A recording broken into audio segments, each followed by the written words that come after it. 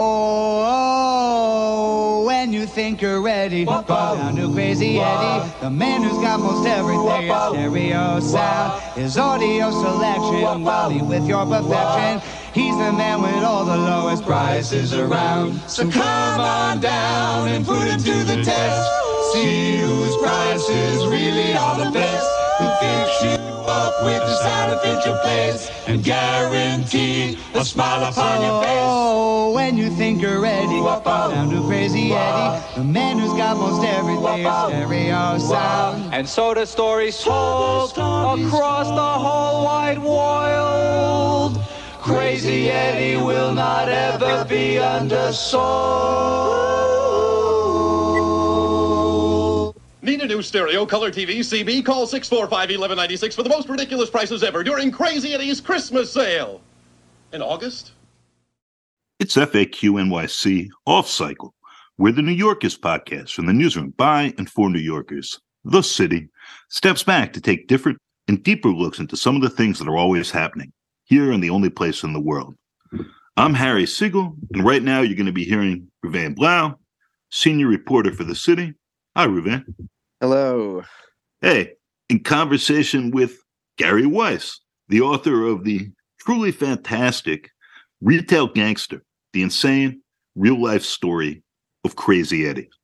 That's Eddie Antar, a Syrian Jew from Brooklyn, who, unlike his TV ad avatar, the guy who played Crazy Eddie in all those commercials, some of you will remember, preferred to stay off camera and out of the headlines. And the book lays out in vivid detail the story of like cash, corruption, and chutzpah in making this fortune from like an electronics store on Kings Highway in an insular family business, and like a little sales tax fraud, a little insurance fraud, a little this, a little that, and suddenly you have a chain that's ripped off suppliers, insurers, investors, customers, and the tax man, and grows into this inescapable presence around New York City, on its airwaves, and then in the stock market, until this 9-figure fraud eventually collapses under the weight of its own bullshit. Gary, welcome. Let's jump right in. Do you want to tell the listeners a little bit about Crazy Eddie and what led you to this story? Sure. Well, first of all, thanks very much for having me. Delighted to be here and talking about Crazy Eddie. As you point out, you use some very interesting imagery there. I mean, Crazy Eddie was kind of a casserole of fraud, but most people in New York didn't know it as a fraud. They knew it as this commercial that was all over the airwaves, radio and television, famous TV ads, our prices are insane, screaming TV ads, which were promoting an electronics store that was all over the Eastern Seaboard, really, from Philadelphia all the way up into New England. Sold all kinds of consumer electronics gear, promised the lowest prices, didn't quite deliver, and it was quite a presence all over the place. The commercials were sort of groundbreaking in a way. This was back in the 1970s, a different era in New York. And behind the scenes, as you pointed out, there was a little bit of this, a little bit of that, a sort of casserole of fraud, sort of. Quite a bit of insurance fraud, a lot of sales tax fraud in the beginning. And then they graduated into the big time, securities fraud. That was a federal crime. Well, there was a lot of federal crimes. So this is the kind of federal crime that they sometimes prosecute, even in the 70s, even in the 80s and 90s. This is something they really prosecuted. Insider trading, money laundering, oh my God, all kinds of stuff. And eventually, that was the result that caused the downfall of Eddie Antar, the mastermind, who, as you mentioned, was a scion of a Syrian Jewish family. The details of the story were, in my opinion, this made it one of the most interesting stories, maybe the most interesting story I've ever pursued many years in journalism. And, it was just such a multifaceted, very colorful story. A lot of fun to work on. It wasn't easy though. Gary, I guess that brings me to the first question, Gary. Like, how did you come up with the idea? Like, how did you get involved? And also, how long did it take to kind of put this all together for you? Yeah, well, it took quite a few years. If you look in the back where I have my copious footnotes, copious endnotes, you can see that I conducted interviews, my gosh, as early as 2007 for this book. And I only actually started writing it in 2020. So it gives you an idea of how long it took for me to accomplish it. What happened was I became acquainted online with a guy called Sam Antar.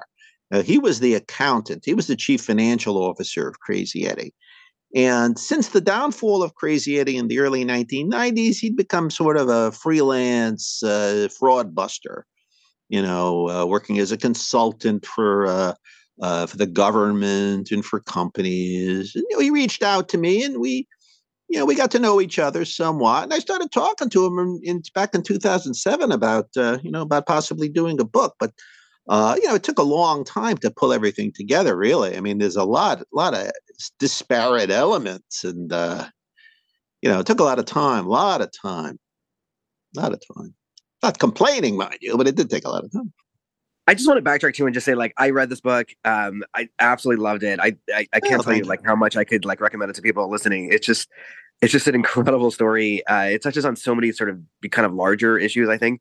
It seems like kind of almost a precursor to some of these other sort of larger scams that have gone on. Which brings me to another question, just kind of a broader question about if you could just talk about, just to readers who might not have read it, or, just a general kind of rundown of how he kind of did this, what the scams were. I know there's kind of multiple levels here on that. Oh yeah. Yeah. Well, starting out, just as this little store in Kings Highway in Brooklyn, he set up in business, and his set up in the electronics business, which was pretty hot in those days. He was set up in 1969. He got in on the ground floor. His set up in business by his father, Sam Antar, Sam M. Antar. There were a lot of people with the same names. So he set up in this store on Kings Highway, and he figured, how am I going to get people to come here and buy stuff in my store? What's going to differentiate me from everybody else? He said, well, I'm going to have to cut prices. But it was hard to cut prices in those days because the manufacturers wouldn't let you. They required you to sell merchandise at sort of the prices that they dictated, the list prices. The manufacturers suggested retail prices. It was, now they can't do it. In those days, they could. So he found a way around that. He found suppliers. He found people who would sell merchandise to him, brand name merchandise. And he figured, well, okay, how am I going to undercut the prices? So he did that. And this is just an example of the kind of frauds that he committed. Well, he did that by charging sales tax on the merchandise that he sold people at the Kings Highway store, but he didn't pass on the sales tax that he collected to the government. Now we're talking, even in the 70s, we're talking 7%. That's quite a lot of sales. I mean, he just kept it usually, and that gave him sort of a little bit of wiggle room here. He was able to undercut other retailers because of this little bonanza he had every time he sold. Every time he sold, he collected the sales tax and kept it. So therefore, he was able to undercut the prices of retailers who didn't steal the sales tax. If you're selling something for $100, you're collecting $107. Okay, it enables you. The $7 that you're collecting gives you a bit of a cushion. You could actually, charge less. Sometimes you could even charge less than the cost of the merchandise. But because you got this extra money, this extra sales tax, you could beat the competition. And that was the beginning. That was the beginning of all the frauds, sales tax fraud. One of my favorite parts was when they talk about kind of flooding the warehouse. Can you talk about that a little bit? I absolutely love that. Yeah. Well, in the beginning, he was stealing sales tax, and he was doing little stuff. I mean, by comparison with what he later did. And one of the things he did, as you mentioned, was defrauding the insurance companies. He did this with the blink of an eye. It was like fun almost, it was a federal crime, but who's going to enforce a crime like that at a time when the city was burning to the ground, basically, in the 1970s? Nobody was going to, there was massive insurance fraud going on all over the place. I mean, the South Bronx was burning, and a lot of that was due to deliberate arson and insurance fraud. So this was sort of like on the fringes, but he was committing insurance fraud every time there was a flood or there was a burglary, he wouldn't fake the floods and he wouldn't fake the burglaries. But every time that there was a flood, every time that there was a burglary, he would what you call spike the claim. He would exaggerate the claim. So if there was a flood, for instance, in one of his stores, he would bring in hoses and he'd water down a ton of merchandise in addition to what actually was damaged in the floods. And he would actually truck in merchandise from other stores, slow-moving merchandise. He'd truck from other stores to the place where there was the flood and water everything down. And he would do this over and over again because, this watered-down merchandise, the insurance companies had a right to take it once they paid off the claim, but they generally didn't. I mean, who the hell wants moldy boxes of old electronics? So he would take those old moldy boxes of electronics, he'd put them away, and then when there was another flood, he'd bring those boxes of moldy merchandise and water them down again, and this would go on, and I'd be like sort of like a carousel, like in the airport. He'd be recycling merchandise for insurance fraud. I mean, it was almost funny, but he got away with it. Never prosecuted for it. Never. So in some ways, right, to me, the center of the book is you have this son, the scion, who's got a store, who's got a whole number of stores, who's doing all these little frauds, if you will.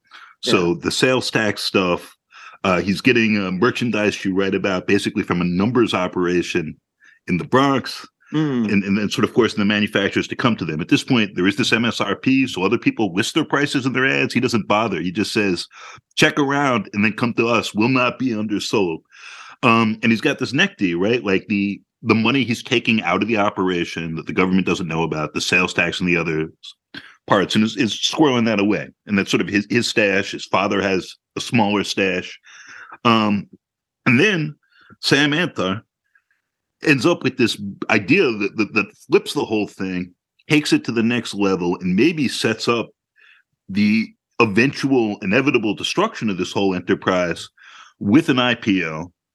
And at that point, right, you got stock analysts, all these people looking in and watching what you're doing. Auditors involved, big legal firms and accounting firms. So how at that point does he cover up everything he's doing? How hard is that, and where does this take things? Well, yeah. As you point out, he went into the big time. He had an IPO in 1984. I mean, this was going to be the big time. They were going to make a ton of money. So in order to really make this IPO shine, they fabricated profits. They fabricated profits by manipulating the amount of money that they took out of the company, the amount of cash that they skimmed out of the company. They were always skimming money from the company, as frankly, a lot of businesses were doing back in those days. Let's be frank about this. But now they're sneaking it back into the company, right? Yeah, that was later. You see, that was later. But what they did originally, in order to make their profit numbers really shine, they took less and less money out of the company in the run up to the IPO, and this gave the appearance of massive increases in profits. Okay, so they turned at 2%.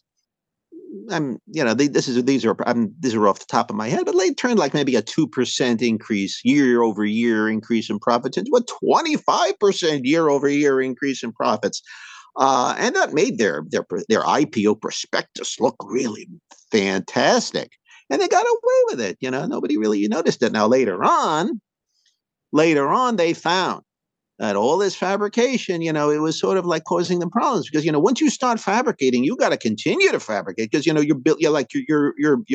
bulking up your financial statements. You got to continue to fabricate, or the whole thing, the bubble is going to burst. So, they had to come up with various schemes in order to continue to increase, to fabricate profits after they became a public company. And that's what one of the things they did was, some of this money that they had skimmed in years earlier, they pumped back in to the company in order to fabricate sales that did not exist in profits. And they call this the Panama pump. That was a very unique form of money laundering. It was a sort of a reverse money laundering. It was really very clever. And that was thought up by Sam E. Antar, Eddie's young cousin who was the fellow who introduced me to the story in the first place. Gary, just backing it up a little bit also, one of the things that jumped out at me in the reading the book was how involved he was in the ad process, right? And how kind of revolutionary this was. Can you talk a little bit about that as well? And also just the one detail that I thought was incredible was how he didn't want to be called Crazy Eddie. Like he was like upset about that. Crazy Eddie's going bananas during Crazy Eddie's TV and video blowout blitz. Get anything and everything in TV and video on sale now. Crazy Eddie, his prices are bananas. And it's just so this iconic part of his like identity in the end. Yeah, well, one of the great things about this story, from a storyteller perspective, is that you have two parallel tracks here. I mean, you've got the criminal track, that we were just discussing. Then you got sort of the legit. Well, this is kind of the legitimate track, the advertising track, the marketing track, which was really, basically legitimate and basically really the work of genius. The whole crazy thing, even though it was kind of the shtick. The crazy shtick was very, very old. He put a new spin on it, did a wonderful job. Eddie was very hands-on, at least initially, in the advertising. Everything. He hired this guy to do the ads, and the fellow did a really great job. The whole Crazy Eddie concept, Eddie had thought up in the 70s. He probably stole it from another merchant, but that doesn't matter. He did a wonderful job with it, but he didn't like to be considered crazy. One of the commercials that they considered was going to say, Crazy Eddie, he's insane, or something like that. He said, no, I'm not insane. I'm perfectly okay. I'm not okay. You see, it's ridiculous. It was just an advertising line. So they changed it to Crazy Eddie, his prices are insane, But he was very hands-on. In the early stages, he was very hands-on. He was a bit of a micromanager, as we would say now, in some of his early, his early stuff in terms of the advertising. But he hired some great people. But he's not who you'd see, right? Like when you see these old Crazy Eddie ads, yeah, that's not Eddie Anti. Oh no, there's a fellow named Jerry Carroll, who was a disc jockey on WPIX FM. Talented guy, great disc jockey, fast talking disc jockey, and he was just wonderful. He was just fantastic. That was Jerry Carroll. He was the face of Crazy Eddie. Basically a pretty shy guy, but, well, my God, when he was on those commercials, he was insane. Different persona. And the cartoons from the iconic cartoon is also not so legitimate. Is very clearly borrowed, as the book shows, from an R. Crumb Zap cover, if I remember. Yeah, well, there's an iconic image of Crazy Eddie. You see in all the ads. You saw on the IPO, this guy, this sort of this goofy-looking guy. And gee, you wonder where did that come from? That's really some really great artwork. You got to figure, well, he really commissioned some wonderful art. Well, he stole that from an R. Crumb cartoon figure. In fact, he stole it off the cover of a comic that R. Crumb had dreamed up a few years earlier. He stole it, just totally stole it. And by the way, I should point out that Mr. Crumb gave me a very nice blurb on the book, just in case anyone, you can go to Amazon and read it. He loved the book, R. Crumb. He's still around. He's a wonderful guy. But he stole this image, and R. Crumb figured, I don't want to bother with it. That's all right. He didn't care. Very casual back in those days.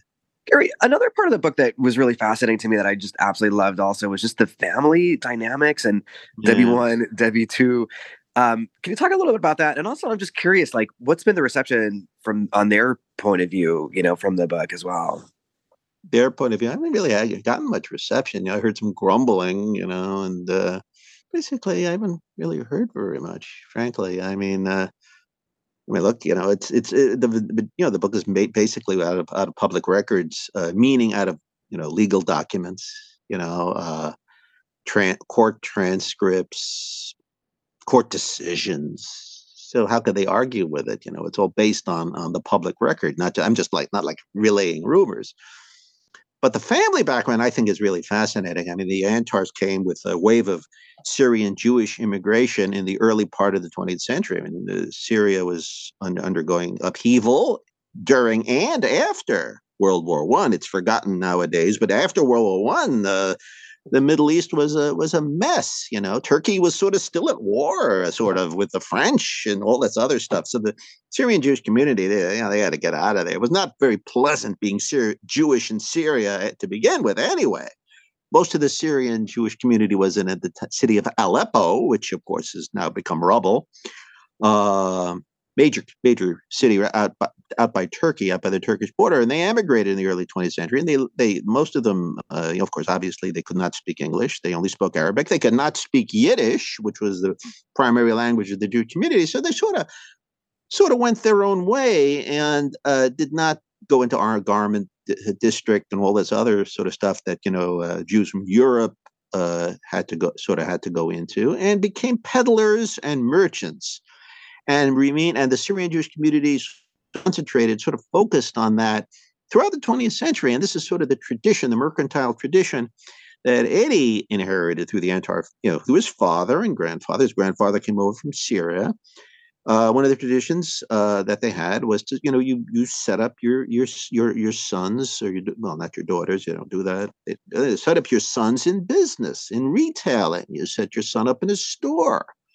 And the community helps itself. And that's how Eddie wound up with his first store on Kings Highway. It was sort of the end result of a bunch of transactions that I point out, within sort of the extended Antar family. And he benefited from it. But then after he became head of Crazy Eddie, although he shared the wealth, he hired people from the family, he was kind of stingy in terms of, really distributing the wealth. And this resulted in friction. And that was kind of his downfall, because he would not only cheated and abused his first wife, which I detail in the book. It's all out of court record. He also kind of cheated other relatives and his brothers. He didn't treat all that well. And this constant fighting was one of the main reasons for the downfall in the early 90s. Why he had to get out of he fled to Israel, and they didn't want him there. Once they discovered he was there, they had to get rid of him. But it's sort of in a backwards way, sort of a very Jewish story in a way. Although I do point out, and one cannot overemphasize, that this was very unrepresentative. Eddie was very unrepresentative of his community, either the narrow, the small Jewish community, or the Jewish community as a whole. He was a crook, and he represented the crook community, not the Syrian Jewish community. One of the big questions I had was, in just kind of the broader scope of kind of reading the story, it was how did the banks, the media get this so wrong? And then you see this kind of over and over again, like almost this pattern, right? I was talking to Harry before about how, it's almost like the precursor to the bigger scams, right? And you reference it in the book a little bit, of the Madoff, right? It's almost the same thing. But I want to ask you, how did they get it so wrong? And, has there been any internal, view of how things are different now since then? Well, things are probably worse now, because it's sort of, the financial journalism, I think, is kind of going a little bit, there's fewer journalism itself is undergoing a lot of changes, and there's staffing is less, and so forth and so on. There's less investigative reporting in financial journalism. But I would say financial journalists never really picked up on it, because in those days, there really wasn't a tradition of major scandals taking place, masterminded by the CEO. There just wasn't. They had taken place. But generally speaking, if a company put out a financial report in those days, people would look at it and they'd say, well, okay, so it's doing well, fine. And to this day, that's true. You put out a financial statement, you look at it, it says 20% profit growth. Okay, yeah, 20% profit growth. Now, Barron's ran a piece just before the IPO in which they questioned these numbers, and they didn't question the validity of the numbers. They said, well, how are they? They've got all these wonderful profit numbers. They didn't really question those. They said, well, how are they going to continue this enormous profit growth? And they also pointed out a lot of other stuff that was in the prospectus, which pointed to a lot of this sort of intra-family schemes, which were really sort of unappealing looking. They had a medical school they financed, and they had all kinds of ridiculous little things, a lot of conflicts of interest, all legal. Everything was legal, and they had to put it in the prospectus. And, look, they read this, this looks horrible. So there was some coverage, and that initial Barron story did result in a cut in the price of the IPO. Now, the problem was that there was no real follow-up. Since there was no belief, but it was sort of like, it was not believed at the time that Crazy Eddie was actually fraud. There was no evidence really that it was fraudulent. So they treated it as a legitimate company, and until the scandal erupted, there was no investigation. Nobody, a journalist looking at Crazy Eddie would know. Well, this is a fraud here. Well, now maybe the auditors should have realized there was a fraud going on because they had the ability to. They had access to the books, and they were supposed to be checking the books. But financial journalists don't really have that ability. So it's a bit the same with Madoff. Okay, there was a whistleblower with Madoff, and he did go to journalists, and they kind of ignored him. That did not take place with Crazy Eddie. Nobody, everybody, the family kept things pretty secret. Sammy Antar has since blown the whistle on it, but that was after the trial. That was after all over. While it was taking place, nothing really leaked out from the company. So, financial journalists didn't catch it. And nothing has changed. I mean, there's no reason why a Crazy Eddie couldn't just start up again. Not the Crazy Eddie, but something like that. Look at Sam Bankman-Fried. New indictments, by the way, today. New charges just today on Sam Bankman-Fried. Turned out, apparently, as alleged, he's a major swindler. But if you go back, you just rewind a few months, he was treated like a demigod. He was invited to panels. He was the greatest thing since sliced bread, And, well, according to the feds, he was running this big criminal scheme. And yet nobody was really onto it. I mean, you had some people saying, well, this guy got to be a crook. But there was no real reporting saying, oh, this man is a crook. This is what's happening. That's what happened. You didn't really have that. Even after all the frauds that have taken place, even after Madoff, even after Crazy Eddie, people still give the benefit of the doubt. And there is still this tendency in the financial press, particularly, to elevate billionaires. They always say, well, the media is biased and the media is this, the media is too liberal. But if you go to the financial media loves billionaires. They elevate billionaires. They always have, and they still do. You also talk about in the book about how he had this, fantastic kind of PR person. How much of a role do you think that played? And then can you talk about that? Well, it helped a lot. He had a guy called Ed Collidan, old style PR guy named Ed Collidan, who sort of greased the skids and smoothed his relations with both the financial press and the and analysts. In those days, analysts have been taken down a couple of pegs since the .com scandals of early 2000s. Elliot Spitzer and the .com scandals. But back in those days, analysts tended to be even more promotional than they are today. And Ed Collidan, his PR guy, served as a sort of a interlocutor between Eddie and the media and the financial analysts that were and are employed by brokerage houses that sell the stock to the public. So you need a guy like that.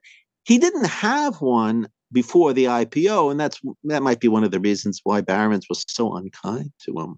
I don't know whether Ed Collidan could have done anything about the Barron story, but the bad coverage prior to the IPO in Barron's convinced that he's got to he really needs a good PR guy, and he got one in this Ed Collidan fellow.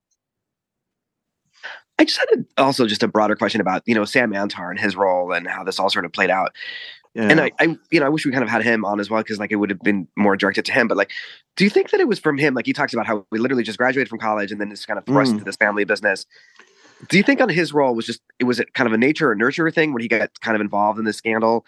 Was it just because, hey, he just kind of fell into it, or his culpability was confusing to me in some level of how, maybe he just felt like this is how, the family operates. I got to protect the family. I was confused, and I want to kind of get your take on that. Yeah, well, Sam was brought up in the family. The family had a culture, first of all, of skimming. One of his earliest memories is watching cash pile up on his uncle's kitchen table. He was brought into the business while he was still in college, and he was just a kid. Eddie, he started working for Eddie when he was 12 years old, at one of his very earliest stores. He was born in 1957. He started working for Eddie in 1969, 1970. He'd been working in the family business for the longest time. So his dedication was to the family. the Antar family. So when the Antar family became involved in crime, well, he wanted to show what a great guy he was. I'm gonna show you really how to commit crime. He was always sort of the nerd, the family's nerd, the little accountant. Looked up to Eddie. Eddie put him through college. True, it was CUNY. It wasn't Harvard. It wasn't maybe that expensive, but nonetheless, he put him through college, paid for all his expenses. In fact, encouraged him to go into accounting. He became the family's accountant. It's an excellent example. The way he charmed his cousin Sam. You have to remember also his father was named Sam, so you have to be careful not to confuse the two. The way he sort of charmed Sam, the way he persuaded Sam to come into he had great powers of persuasion. Eddie had great powers of persuasion to get people to commit crimes, whether it was guys in the warehouses, they inflated the inventories, to his cousin, and to get Sam, to motivate Sam to really go the extra mile to work for Crazy Eddie and help him commit fraud. And that's how, and that became, the big driver. I mean, Sam became, one of the brain that he had. Sam, one of the things that Eddie said, I want to have a brain next to me when I'm doing, when I'm running this company. He never said, I want a brain to help me commit fraud, but that's how it turned out. It was a family business, and this was a young cousin, trying to. His older cousin Eddie was sort of like almost a brother figure, and it was like, to make his brother, his cousin actually, but his cousin was like a brother, make him happy. Very unusual, but a family arrangement, a little bit more like the mafia than most corporate situations. And that sort of brings me to kind of one of the last questions here is, because it seems like the story is so much like through his version, and I was just doing a little bit of Google research here, and I saw that it's been bouncing around. Is there any update on whether or not, there's a movie in play here? And because it just seems like from his story is kind of like the central, like I would see the movie potentially going, through this cousin who kind of gets enveloped in this whole scandal. But I just wanted to ask you about the latest on that front. Well, there's always been talk of a movie going back years, and I always get, I'll put it to you this way. I haven't gotten any movie offers today, I'll put it to you that way, So far, the day is young, so I could still get a movie off. You never know. Look, there's always something happening. There's always going to be, whether there's a movie or not, who the hell knows? But there was one not that long ago, I believe. The fellow from Taxi, whose name escapes me, was involved. There's always some kind of, you know how it is with De Niro. Yeah. Huh? De Niro? De Niro. Not De Niro, but no, not Taxi. I mean the TV series Taxi. Oh, okay. Sorry. It was that little guy. Danny DeVito was. Danny DeVito. Was aiming to do a Crazy Eddie. So there was that. Yes. So speaking of Danny DeVito, right? We've been bouncing around lots of stuff here, and there's so much more in the book. And some of this, obviously, hindsight is always 20/20. But Crazy Eddie. Not Crazy Eddie, excuse me. Eddie Antar gets stabbed while he's out one night.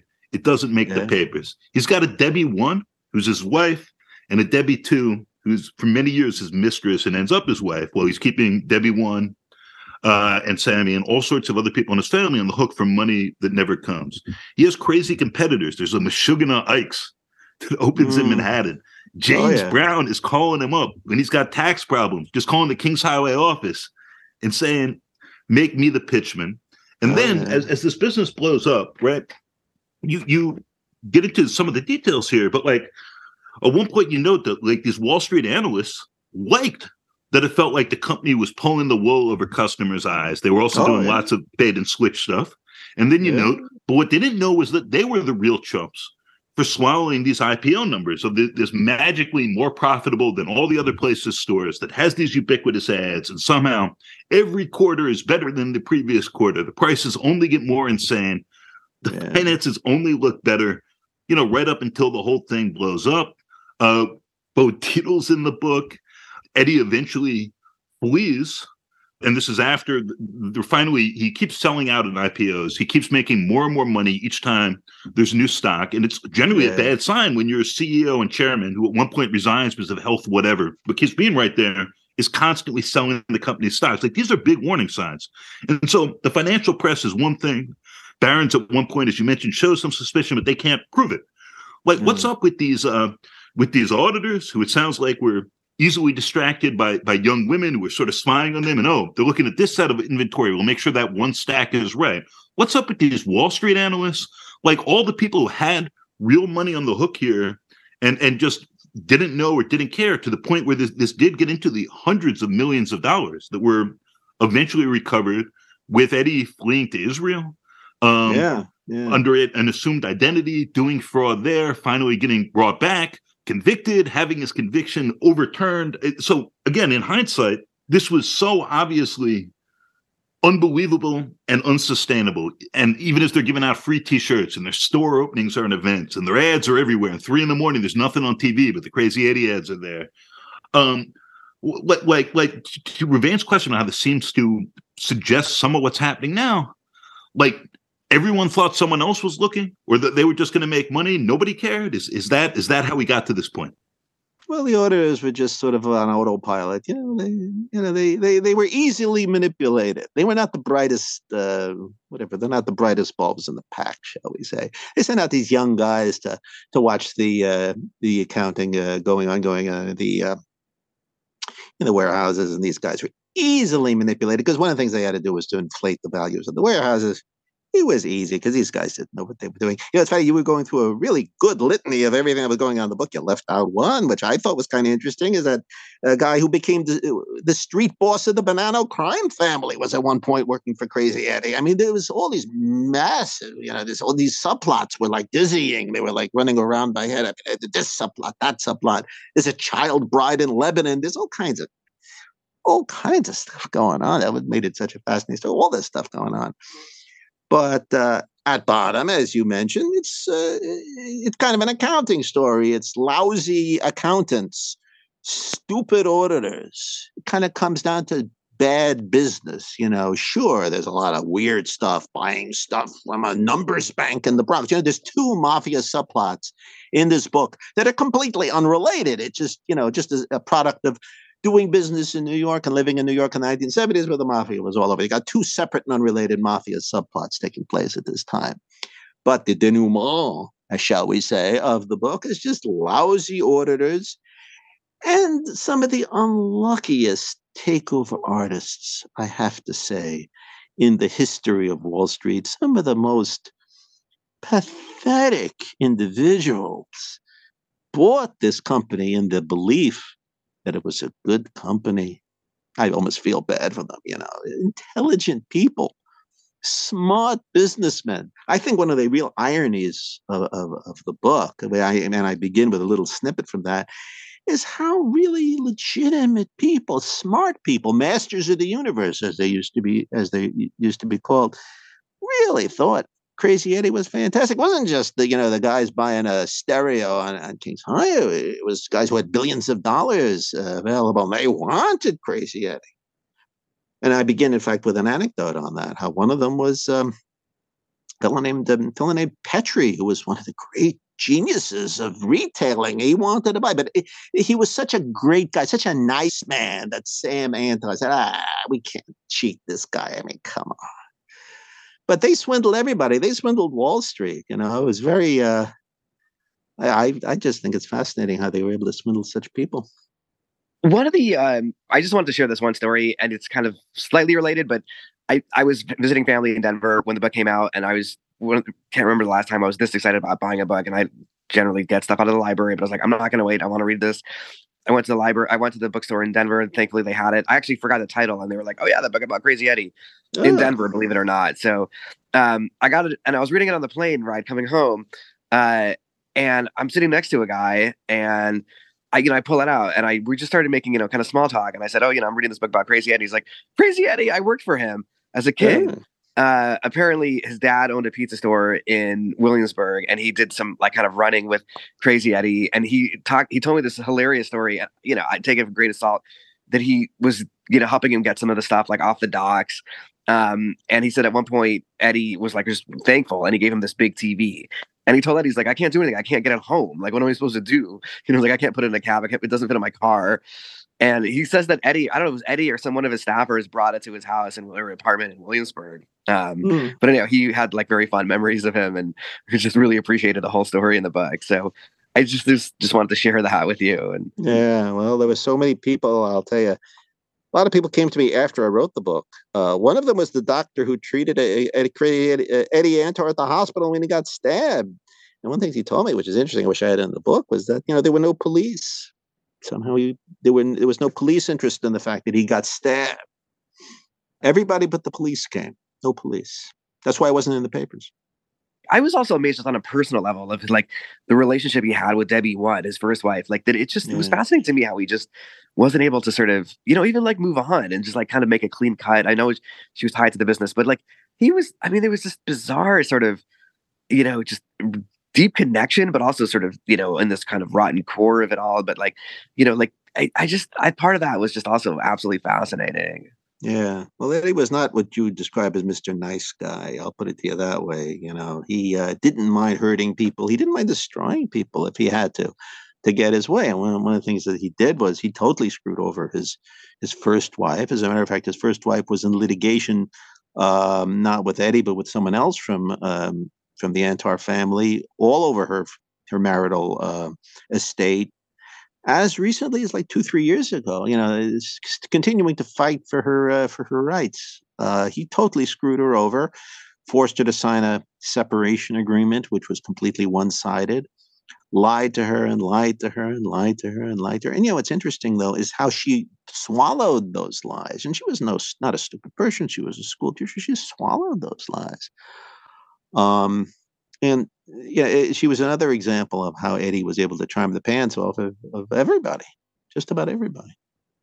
I just wanted to wondering if you're working on any other projects as well. Like, what's the next project for you? Or, well, I'm not really at liberty to get into that, unfortunately. People were asking me, in 2020, and when I was working on the book, I couldn't tell them I was working on the book, so. I'm superstitious, but it'll be crazy is what I can say. It'll be crazy. And I know I said this before, but I can't kind of, talk about this book enough. It's just incredibly entertaining on multiple levels, just sort of the human level of, this character who is able to sort of, as you said, kind of charm everyone, and the financial parts of this, the Jewish history parts. It's just the era, the moment, the scam. It just touches on so much, and it's just an amazing sort of entertaining and just incredible read. And I'm actually in a book club here, and I'm trying to suggest that we read it as well here. So hopefully, thank you. Well, I really appreciate your liking the book. That's all I can say. Thank you very much. Appreciate you having me here too. I might add. Thank you for taking the time. The book is Retail Gangster: The Insane Real Life Story of Crazy Eddie, and it is a blast. Oh, thanks, guys. Appreciate it very much. FAQ. This has been FAQ NYC. We're a part of The City, a nonprofit, nonpartisan newsroom dedicated to hard-hitting reporting that serves the people of New York. Our work is freely available to everyone at thecity.nyc and is supported by listeners and readers like you. Go to thecity.nyc/give if you'd like to pitch in. We are headquartered at NYU's McSilver Institute for Poverty, Policy, and Research, and are a proud member of the Brickhouse Cooperative of independent journalists, critics, and artists. Find it all at popula.com. Our hosts for this episode were Ruvain Blau and Harry Siegel, who's also our executive producer, and I'm our engineer, Adam Chimera. A special thank you to our guest, investigative journalist Gary Weiss, the author of Retail Gangster: The Insane Real Life Story of Crazy Eddie. And thank you, listener, for joining us and making it this far. Be kind, be cool, and we'll be back soon with more.